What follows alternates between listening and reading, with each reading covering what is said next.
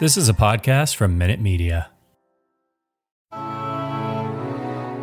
Silver and Black Flashback with your host, author of the Raiders Encyclopedia, Rich Schmelter.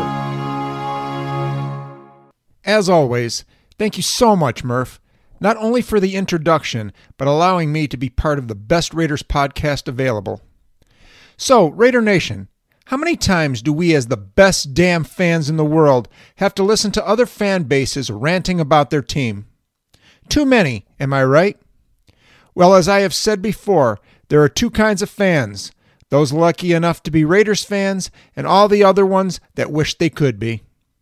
I mean, how could anyone, and I mean anyone, even try to top our long and proud tradition carved out by some of the game's toughest and very colorful personalities? Our history cannot and will never be topped by any others. To back up that claim, all anyone outside of Raider Nation has to do is look up the dominance the Silver and Black possessed for so many years. And one of those areas of dominance occurred when they played on Monday night. Hey, care to guess where this episode of Silver and Black Flashback is going to take us? Well, no need to guess any longer, for we are going back to the Raiders' first ever appearance on Monday Night Football, which started them on a path to a near-perfect 24-3-1 record from 1970 through 1985 under the lights on the first workday of the week. Monday Night Football took control over that weekday beginning in 1970, a season which saw the National Football League emerge as we know it today. The merger between the American Football League and the National Football League occurred in 1966, and it was decided that it would take effect starting with the 1970 season with two conferences. The previous AFL teams became members of the American Football Conference, while the previous NFL teams were now part of the National Football Conference, with the exception of the Baltimore Colts, Cleveland Browns, and Pittsburgh Steelers. Those three teams from the old NFL went over to the AFC to balance the conferences out to 13 teams each.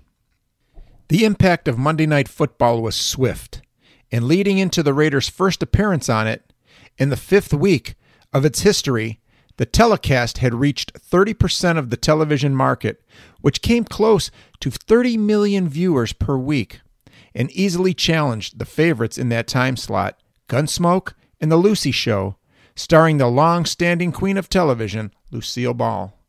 Now, definitely, it was the growing popularity of professional football that attracted the massive amount of viewers. But a trio of broadcasters calling the action from the booth above the field also added entertainment to the game. The first play-by-play announcer for Monday Night Football was Keith Jackson. He was a well-traveled personality with a deep, almost operatic voice, and his reporting covered virtually every sport, but it was his announcing of college football games that earned him everlasting fame. He was also credited with referring to the Rose Bowl game as the granddaddy of them all. Jackson's fellow announcers during that first season of Monday Night Football were Don Meredith and Howard Cosell. Jeff and Hazel's baby boy, quarterback Dandy Don Meredith, was a two-time college football All-American while at Southern Methodist University before playing for the Dallas Cowboys from 1960 to 1968. He became the starting quarterback for Dallas in 1965 and guided the Cowboys to the team's first ever winning season the following year and two straight National Football League championship game appearances in 1966 and 1967. In his prime as a quarterback at 31 years of age, the Texas native retired and went into broadcasting and acting. Meredith brought humor to the broadcast, and many of his witty lines were the stuff of legend. His most famous line came when a game was clearly out of hand, and he would then start singing the country song, "Turn out the lights, the party's over." Also, the stuff of legend was fiery, back-and-forth chatter between Meredith and the final member of the announcing team, the one and only Howard Cosell. The former lawyer was very smart, well-spoken, considered arrogant, had a massive ego, and his tell-it-like-it-is style of commentating was both loved and hated by the viewing public. He was the perfect match for verbal fireworks with the laid-back Meredith. For the second straight week, This announcing trio would call the action from the West Coast. 1 week earlier, Monday Night Football showcased the San Diego Chargers hosting the Green Bay Packers, and then it was up the California coast to focus on pro football's badasses from the northern region of the state, the Oakland Raiders. The Raiders were coming off of a near-perfect regular season record of 12-1-1 in the American Football League's final season. And during the final 3 seasons of the 1960s, the Raiders had a 37-4-1 record, which stands as the best record in NFL history over 3 consecutive seasons. John Madden earned AFL Coach of the Year honors in just his first season as head coach. However, the switch to the merged National Football League did not start off well for the Raiders, as they came into this Monday night matchup with a 1-2-1 record, having just won for the first time the week before. A main reason for the Raiders' early season woes were injuries to 3 key defensive stars in Willie Brown, Dan Connors, and Dan Birdwell. The Raiders' opponents for this historic game, the Washington Redskins, were fresh off their first winning season since 1955, all thanks to the incredible coaching of Vince Lombardi. After making the Green Bay Packers 5-time NFL champions and winners of the first 2 Super Bowl games, Lombardi attempted to rebuild Washington into a title contender. He managed to have the Redskins going in the right direction, posting a 7-5-2 record in just his first season in the nation's capital.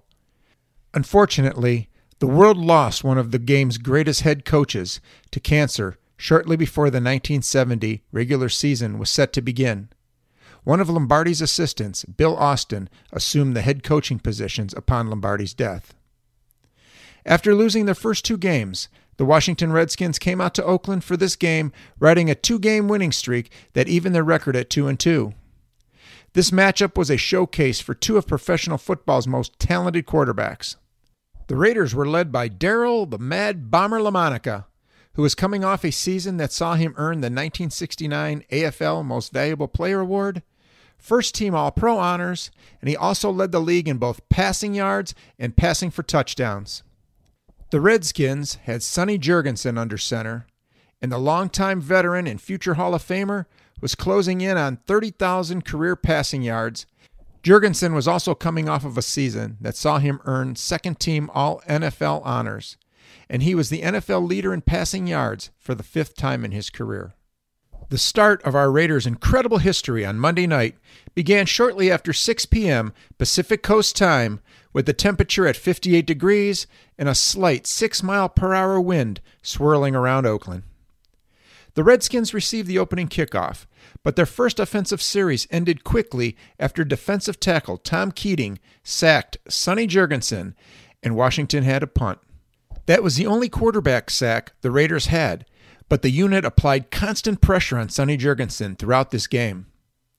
On 4th down, the snap from center went high over the head of punter Mike Bragg, and the Raiders got the ball in excellent field position at the Washington 39 after Bragg tried to throw a desperation pass.